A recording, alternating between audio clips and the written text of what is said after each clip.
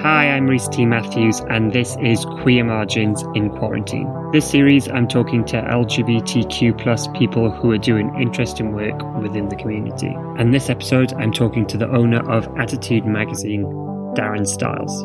Attitude is one of the UK's best-selling, predominantly gay magazines and has been published since 1994. I wanted to speak to Darren to find out what he thought made the magazine so successful, whether he thought a gay magazine was still needed in 2020, how Attitude is doing during the pandemic, and why he bought a failing magazine in 2016.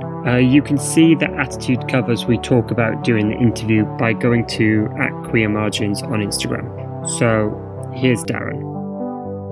Obviously, you own Attitude magazine, but how closely are you involved in the production of the magazine? In an overview capacity, yes. So I see the flat plan. I know what's going into the magazine. I suggest ideas. I mean, I'm a career journalist and publisher, and obviously a gay man. So I'm fairly involved.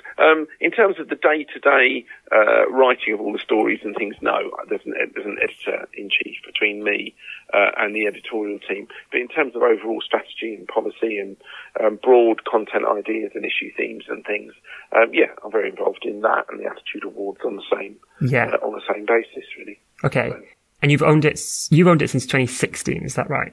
2016, yeah. I bought it in I think September, October 2016, yeah. Wasn't it at risk when you bought it? Yeah, it was. Yeah. So basically, the magazine was launched originally by Richard Desmond, the guy who owned Channel 5 and at the time owned OK and a ton of porn magazines and all that stuff. And he sold it along with all of his top shelf portfolio when he bought the Daily Express and the Sunday Express because he wanted to be a respectable newspaper publisher. And so Attitude was considered a bit too hot to handle, and so it got bundled off with all of his top shelf magazines, which is weird.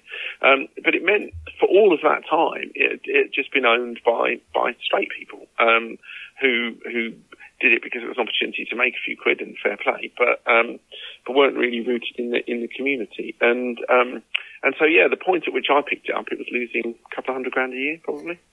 So why buy it? Yeah, that's a question I've asked myself a few times. Well, as I say, I had my own publishing company anyway.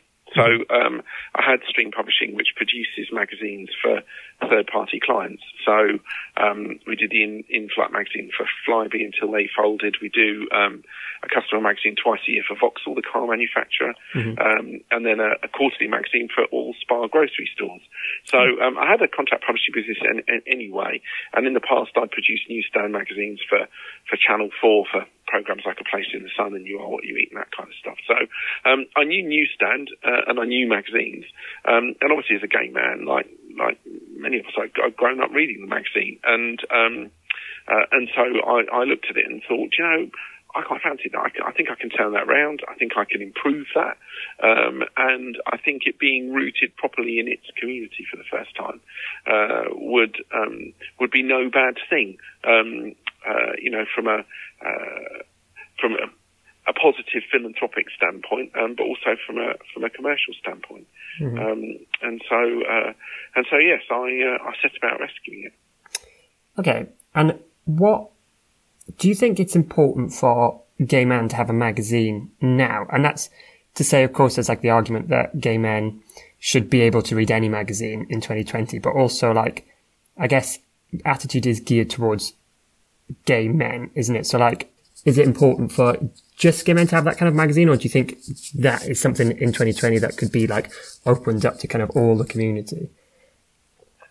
Well, we are quite a broad church, actually. I mean, we are predominantly a magazine for gay and bisexual men, but we also do a lot of stuff around LGBTQ issues. So we've had trans men and women on the cover. We've had bisexual people on the cover. We've had lesbians on the cover.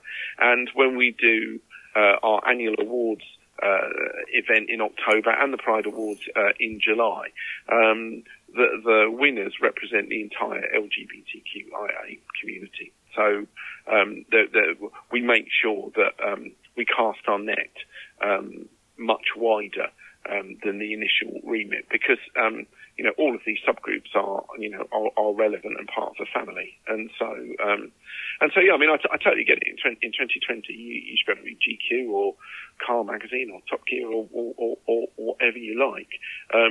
But there is an authenticity about where the content in Attitude comes from and the people it highlights and the causes it highlights that you can't find outside of specialist LGBT media, really. And also the people who are like writing it as well. That's, Yeah, absolutely. Yeah. So yes, our entire editorial team consists of gay or bi men, and in fact the majority of our wider team now is from the community. And having lived that experience, then the opportunity to share that experience or interpret what you see and hear via that experience, I think, as I say, gives us an authenticity that people like and respond to, because you're talking to and with like-minded individuals. And obviously, so you said that did you used to read Attitude when it sort of first came out? Yeah. Sadly, I'm old enough to remember it launching. My dad had a newsagent as a kid, so I used to read all sorts of magazines. So somewhat oddly, I know what Cajun Avery Birds is, and the States Gazette, and Farmers Weekly, and all of these weird things. I think Cat Monthly still going. I think. So I had this kind of encyclopedic knowledge of magazines for all kinds of things. And so I remember when Attitude launched, and at the time I was still living at home and I wasn't out, and so I'd slide that off the counter to have a look at it in my own time. Yeah. So I was able to see that and kind of understand it, and oddly, the kind of relationship I had with the magazine at that point has been described to me by hundreds of people since, including Sam Smith and Tom Daly and Matt Lucas. They kind of all at one awards event, we were swapping these My First Attitude stories. Tom used to go and buy it with a paper at the weekend, so he could hide it in the paper and carry it home and that kind of thing. But So I think my relationship with the magazine is the same as anybody else's. Yeah, I remember being. Sorry, yes, I remember. I grew up in Swansea, and I remember just like having that weird thing of like seeing the magazine. I never bought it when I was younger. I just feel like that kind of secrecy, I wouldn't have got away with it in my house. Yeah. But just seeing it in like W.H. Smith or something like that on like the top shelf was just like, I don't know, it was kind of like weirdly reassuring as well. Yeah, it's affirmation, really, that you weren't on your own, and that's actually the greatest compliment, and the thing that I think keeps us going some days is it's the people you can't see and you can't hear, who are developing that relationship with that magazine, and they're on that journey themselves to understand who they are and who or what they can be, and so that's why actually at the core of our editorial mandate really is we do celebrate the big celebrity stories, the big coming out stories, the big gay thing movies, all of the celebrity stuff and that. But actually a key part of what we do is introducing people to people they've not necessarily heard of or didn't know who are working in different fields. So, we speak to people who run their own businesses. We speak to to dancers at the Royal Ballet. Lots of different cross sections of society and different types of people that just kind of underscore that feeling that you're not on your own, and wherever you are, whoever you are, whatever you want to be, it's all fine. It's all going to be all right. In fact, it's better than all right. Yeah, and like so many people I spoke to as well from the like series where I was talking to older queer people, I think Attitude would have been. I don't think their sort of timeline would have coincided with Attitude when they were kind of like before they came out. But like magazines that were around then, they were just a lifeline, because even if they like a lot of them were living outside of London, but even a couple of them that were like living in London, they were just like, it would just be such an amazing way to be able to like go and find like groups of people as well. So exactly. Yeah, I mean, back in the day, that was how you found your tribe. That was how you found your people. That was how you identified. That's how you understood what the movement was, and communicated. I mean, certainly by the time Attitude came along, that was 1994. So it was a bit more irreverent. It was more celebratory. I mean, by no means at that point were all of the battles won, but the climate was changing, the conversation was changing. But yeah, go back 50 years and very different. Yeah. And also like now, that kind of like for the people who can't buy it or feel like they can't buy it, like that sort of digital thing now must be so much better, just to be able to go on and like go onto the Attitude website or onto their Instagram feed or something like that and just see that. Yeah. Yes, that's the thing that's really interesting. Through the digital editions that you can download to your phone or your tablet or your PC or whatever, particularly on the Apple network, obviously it's super secure. So we don't know who our readers are unless they volunteer their details. We can't solicit them to buy back issues or subscriptions or any of that. They're just they're a number on a list, but we can see where they are in the world, and for sure, the countries in which we're digitally downloaded in some numbers are the countries where it wouldn't be safe to buy a print magazine. Well, in fact, you couldn't publish a print magazine. Wow, really? You wouldn't get a license in Singapore, for example. Yeah. I mean, there are countries. Well, it's 73 countries around the world now where it's still illegal to be gay, and it's 9 now, I think, that have the death penalty, because Botswana actually went completely the other way. And so, yeah, there are countries around the world where we couldn't sell. We export in print to 31 countries, but there are many places we couldn't go. So you couldn't sell in Singapore, for example. You can sell a digital magazine, but you can't sell a print magazine. And in those countries, the digital magazines have got quite a good pickup as well. Yeah. So, because it's a secure system, no matter where you are, no matter what the law says, you can download something to your phone, and it can't be seen. It can't be hacked or cracked. Oh wow! I didn't realise that. That's amazing. And so, particularly if it's an Apple product and you're within an app, it can't be found. So that works really well. So there are countries across the Middle East, for example, where we can see we have quite a following, and so on. Oh, that's great. That's really that's really heartwarming.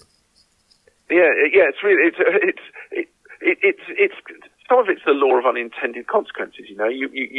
You want to make the magazine available to the widest number of people, so you put it on a digital platform. And it's not quite build and they will come, because we do a lot of promotion across the website and everything around it. But obviously there are countries where you couldn't access our website anyway, because it would be considered obscene material or blocked or locked off.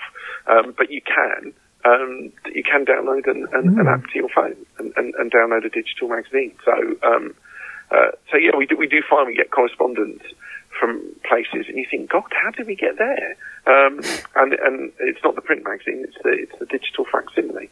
So I mean, we've got close to 9,000 digital subscribers. So that's without the single issue purchases that people make. On a one-off basis, because if they see something, there's 9,000 people downloading it every 4 weeks. So and they really are all over the place. That's great. And then, so you obviously, now your world is just like full of gayness. But when you were, obviously you said when you were living with your parents, that kind of thing that you went out as well, what was your experience of that? Was that like a difficult time for you, or like, coming out? How was like that experience? Yeah, it was. Well, I just turned 50. And so, when I was born, it was still illegal to be gay. And when I was at school, Thatcher's Clause 28 was in, so I couldn't speak to any of the teachers. And then when I left school, and all of my mates were discovering sex and starting to explore all of that, the age of consent was still unequal. So, I had 16, 17, 18-year-old mates, all hooking up with girls for the first time, and it was illegal for me until I was 21.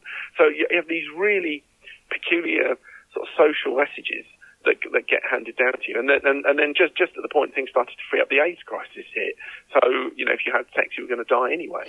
So I had this kind of peculiar start to life. In that everywhere I turned, people were still telling you it was a bad thing. And over time, you find your own way. So it wasn't easy. I didn't come out to my family until I was in my late 20s. And it was a struggle to adjust, because all of that stigma that we talk about from that time was still in full flow. I have to say my family were brilliant. All the fears that every young gay kid has, most of the time, not all of the time, most of the time, don't entirely manifest as they imagine they will. And my mum was fine, and my dad was fine, and my brother was fine. All of my mates were fine. I used to run a Sunday league football team, of all things. For 20 years, I ran this Sunday football team, which is quite an ungay environment. And it was all beer and girls, and then me in the middle of it all, running this team. There was banter and stuff, but it was harmless, and I was supported, and I was loved by all my mates. So in the end, I had a really good coming out experience, but a very late one. And so I guess I'm kind of living vicariously now through others to a degree, and enjoy being able to support and encourage and love people who are going through that exact same process, which I think is why occasionally we get quite ferocious about it, either in print or online, or in the course of our events. Yeah, it's really heartening to hear as well that you're that you had like such a late coming out, and yet you're where you are now. Yes, it's a transformation I could never have imagined or dreamed or hoped of. But society's changed, and then over time, I think also as you get older, you care a bit less about what other people think. It doesn't shape your thinking or your personality quite so much, and so when the Attitude opportunity came, I kind of went in with a couple of big ideas, touch wood, we've been able to action most of them. I'd created the Attitude Awards for Attitude a few years earlier. I'd worked with them, which is how I got to kind of see inside the business. I had some experience in events. And so I launched the Attitude Awards for them in 2012. I wanted to give a platform that anybody and everybody could see and hear, and just see people being the best that they could be, regardless of where they were from or who they were. And so taking that on and developing that was a really big thing when I bought the magazine, as was the creation of the Attitude Magazine Foundation. Because I wanted to come into the community and represent it and be part of it and share stories, but realised quite quickly that that's great on a commercial level, and turning the business around so that the magazine survives is important. But then if you're going to trade off or with or from the community, then you've got to be able to give back as well and contribute to the people who are finding things more difficult than you have. So I bought the magazine in 2016 and launched the foundation in 2018. And what does the foundation, what does that do?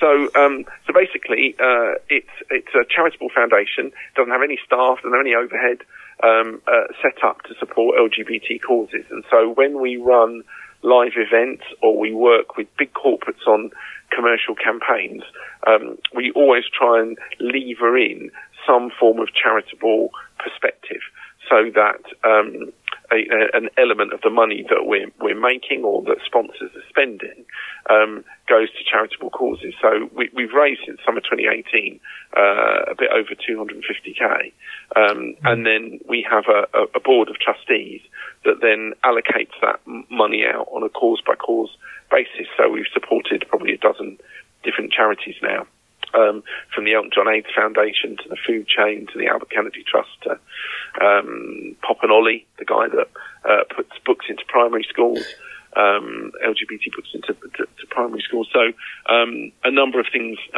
like that. So that's quite a fun part of of what we do. Sitting down and deciding who you're going to give money to is not the hardest day's work I could do. What's a favourite cover that you've worked on while owning Attitude?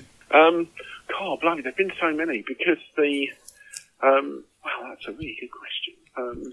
Shall I tell? Can I tell you mine? Or yeah, go on. Yeah, okay. Go on. Tell me yours.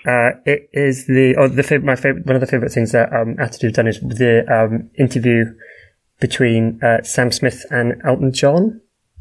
Yes, that was me. Yes, that was my. Yes, that was my story. Yeah, yes, that was fantastic. Yeah. That kind of I just thought like that kind of thing of just of the two kind of like two huge icons. I don't know, having a conversation. It was just, I don't know, it seemed like something that hadn't really like been done before in a way, and also appeals to me because I love Elton John and also love Sam Smith. Yeah. Well, look, if I give you a little bit of behind the scenes insight into that, then. So it was actually Sam's idea. So when the second album came out, we asked Ian McKellen, who said, "Darling, I'm 84 and I'm deaf in one ear. And I love Sam, but I'm not the man for that job." And so we reached out to Elton, and at the time, Elton's people said, "No, he won't do this. He's on holiday. It's his 6 weeks a year in Nice, his house in Nice. He's locked down. He won't do this. He's off tour. He won't do it." And I said, "Well, can you please ask him, because it's new music, and he would be the first person outside of the label, other than me, to hear this." To hear the album, and I know he likes things like that because he's a big music fan. Mm-hmm. And they called back and went, "Okay, so that was weird." He says 11 o'clock next Thursday at the house in Nice. Oh. And I went, "Okay, Sam's in America, leave it with me." And so I called Sam and said, "So the good news is Elton will do it, but only at 11 o'clock next Thursday at his house in Nice. It's that or nothing, because he's on holiday." And so Sam went, "I'll find a way." And so we ended up staying a night at a hotel on the Promenade des Anglais in Nice. And so the following morning, Sam and I were in the car going up to Elton's house. And we were both as nervous as kittens. I've met Elton a couple of times, and he's lovely. He's only ever been lovely to me. And Sam, I think, had spoken to him briefly in passing, but no more. And so there we were with the one and only public or one and only recording of this album outside the record label. And so we sat through it once in silence, and then a second time sort of asking questions, and then it was my privilege just to sit and record the hour and a half conversation between Sam and Elton. And Elton had done his homework, had worked all of his. They'd asked us to supply some questions, but Elton had 20, 30 questions of his own that he just wanted to ask, and it was an absolute privilege to sit in on, because obviously it was just two people who understood the science and art of music in a way that, as someone like you, I'm a fan of both of them, and you hear it and you interpret it yourself, don't you? That's the beauty of music. It means what it means to you. But to actually hear them talking about the construction of it and the science of it and the art of it and the inspiration for it was an extraordinary thing. And the conversation, I swear, could have gone on for days. And yeah, that was just an amazing thing. And then we all ended up staying for lunch. That's beautiful. Spent the best part of the afternoon on the terrace with them. But yeah, extraordinary. Wow, that's amazing! What a great story. So yeah, that probably was one of my absolute favourites, and probably actually in terms of putting together something that seemed like the longest of long shots at the start. Actually ending up with the two of them together was brilliant. And the really sweet thing was how, at the end of it, excited Sam was by it all, because Sam's reaction to Elton was exactly the same as mine or yours would be. You're in the presence of greatness, and Sam was as nervous as we would be, and then as excited afterwards by everything that came. Yeah, and I imagine a bit intimidated as well. I don't know. The thought of meeting someone like that. Well, the thought of meeting Elton John kind of gets me very excited, and also makes me fill with dread. Honestly, I've interviewed all sorts of people from royalty to red carpet, Hollywood greats, all the rest of it. But when Sam and I were in the car going, that Elton's house is on the top of a mountain, on top of a hill, looking down over the Côte d'Azur in Nice, and so it's quite a sort of steep thing. And I can remember quite vividly being in the back of this black Mercedes, and Sam and I just discussing the extent to which we were shitting ourselves. And I said, I so want this to happen, but a bit of me offered the chance to get out of this car now and run would. And then when you get there, obviously Elton's brilliant, absolutely brilliant, a thoroughly charming, kind man. David French was there as well with some of their house guests, and they could not have been nicer or more excited about the music. And of course, the album went on to be a smash as well. Yeah. And that's the other weird thing. You're sitting hearing it for the first time, and I'm just listening to it as a layman, thinking, I think this is amazing. I think this is really, really good. And so obviously I'm going to be enthusiastic about this, but I suppose I would be anyway. And then you're thinking, well, are they going to overanalyze this? They're going to tear this apart line by line. But in the end, it was just like listening to two music fans chat for hours about the stuff they love best. And stuff they actually know about as well. Yeah, it was really cool. And there's one really frustrating bit of the conversation, though, that I don't know. There was a point at which Elton and Sam went inside, recorded a podcast for Elton's own podcast channel. And Elton then referenced, after lunch, there were half a dozen songs that he privately said to Sam, you should cover these. There are these songs. I want you to listen to them. I want you to understand them, and I think if you added these to your live set or whatever, it would be amazing. And neither of them would tell me what those songs were. Oh, it eats me up to this day. So when Sam did "I Feel Love," I was like, yes, I was going to say, was that one of them? That was one of the Elton suggestions. I don't know. Neither have ever told me. Yes, that's it. Oh wow, that's amazing! Wow, God, what a privilege to be in that situation. But yeah, so that was quite an adventure. Very stressful, very, very stressful. But yeah, brilliant thing to have done afterwards. Yeah, I think I slept for a day afterwards. But yeah, amazing thing. And then the other cover that was an extraordinary thing. I'd say I'm a football fan and have been for years. And for my troubles, a West Ham season ticket holder. And God, it's probably been about 2012, I think. A West Ham footballer, a guy called Matt Jarvis, who was playing for England at the time as well, came to the Attitude Awards with his PR. I think he shared a PR with somebody who was presenting an award or collecting an award or something. And they said, we've got a West Ham footballer who'd like to come. And I went, really? Premier League footballer? That's a big gay event. That's not a thing. So we asked him if he would do an interview. And obviously he wasn't gay, because as we know, there are no gay footballers. But he was incredibly. His wife, I think, had a recycled fashion business, and so they had a lot of gay friends, and so he was very cool with the whole thing and open to that whole thing. And so I did quite a detailed interview with him, asking him from a footballer's perspective why he thought there were no out gay footballers in the modern world, and if he knew of any. And he said, I genuinely don't. I've played at 3 clubs. I've never met anyone. There's never been any hint of it. So I interviewed him over two sessions, and in between sessions he went back and he called his mates at other clubs to ask them. He was asking players at West Ham, to the point they were going, really, Matt, why are you on the hunt for gay footballers? This is a bit weird. And he went, no, I'm genuinely really interested. And so he came back and he went, I cannot find a single one. He said a couple of sort of half rumours, but nothing I'd repeat, obviously. Yeah. He said, but no, he said, I just think it's a fear of career and a fear of the fans. And so we had this really intelligent, articulate conversation about it. Did a really hot shoot with him. And then when it was published, the world went mad. It was on Channel 4 News. It was all over the tabloids. And he said after training, he and his wife went home and just sat watching all of the comments on the Mail Online and websites like that, just cropping up. And then all of his mates or friends of his wife were calling to go, oh my God, is there something Matt wants to tell us? And it was a huge story, and I never quite understood it at the time, and I still don't now, why everybody goes so crazy when anything around football comes up, because it just looks more and more peculiar every day that he would do something like that in the calmest, most lucid of terms, and yet it would get spun and twisted and become this enormous story that sort of baffled him and me. And it's like, it's just a bloke talking about the fact that he doesn't know anyone who's gay. And talking like speculatively as well. Yeah, and saying, you know, well, I think it might be this, or I think this might be the reason.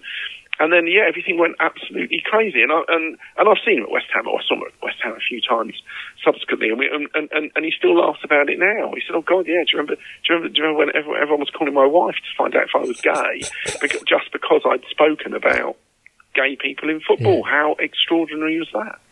And so it's one of the most memorable cover stories, but just for a really odd reason. It just went much bigger than the story was, really. And it's just so stupid, isn't it, that there are no gay... there's no out footballers. Like, guys, there's a lot of men there. Why don't... Honestly, it's insane. Yeah. And, on one level, I do understand it, in the same way that not everybody's out at work. You know, you might have your private life at home, and for whatever reason, you don't want to be out at work. You're not that close to your colleagues, or you wonder that if it might harm your career. But at the same time, the world doesn't change if everybody hides. And there has to come a point, surely, when somebody wants to live their true life and be their real selves, at whatever cost. And I think when the first gay Premier League footballer happens, I think it will be seismic for the sport, and of fairly limited interest for everybody else. Because, you know, we had Brian J. Smith, the actor, who was in, God, what was it called? World on Fire, the big BBC drama series just before Christmas.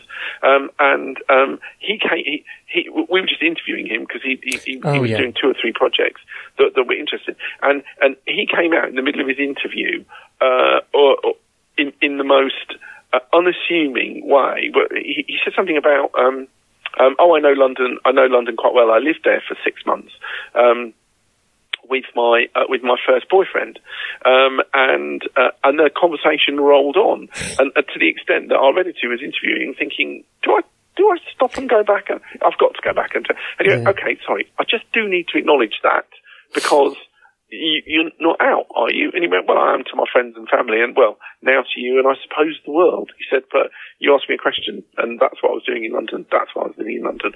And it was the most unassuming coming out I think I've ever come across. And it's, you know, it's about halfway through the story, in a conversation about something else, about what. Yeah, I remember London. That happening, actually. Now you say it, and like that kind of thing of just like, and it was super cool.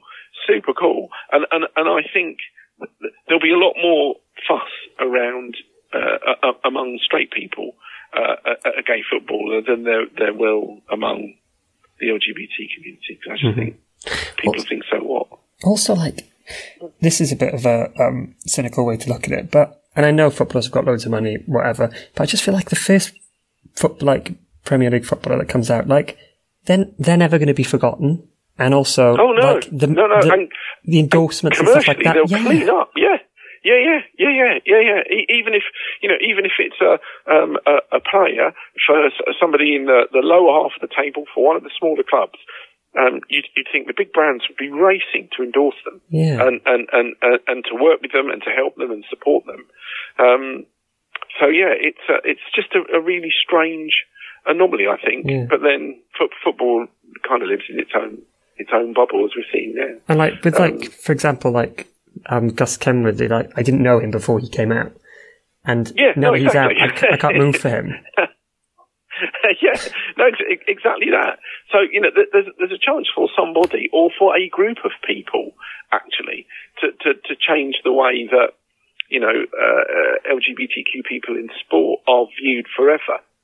If they're so minded to do. And you'd think if you've got the money and you've got the protection and you've got the support of your club and the people around you, then all right, there might be a bit of barracking from the stands initially, but that would get stamped out pretty quickly. And it will pass. People will get bored.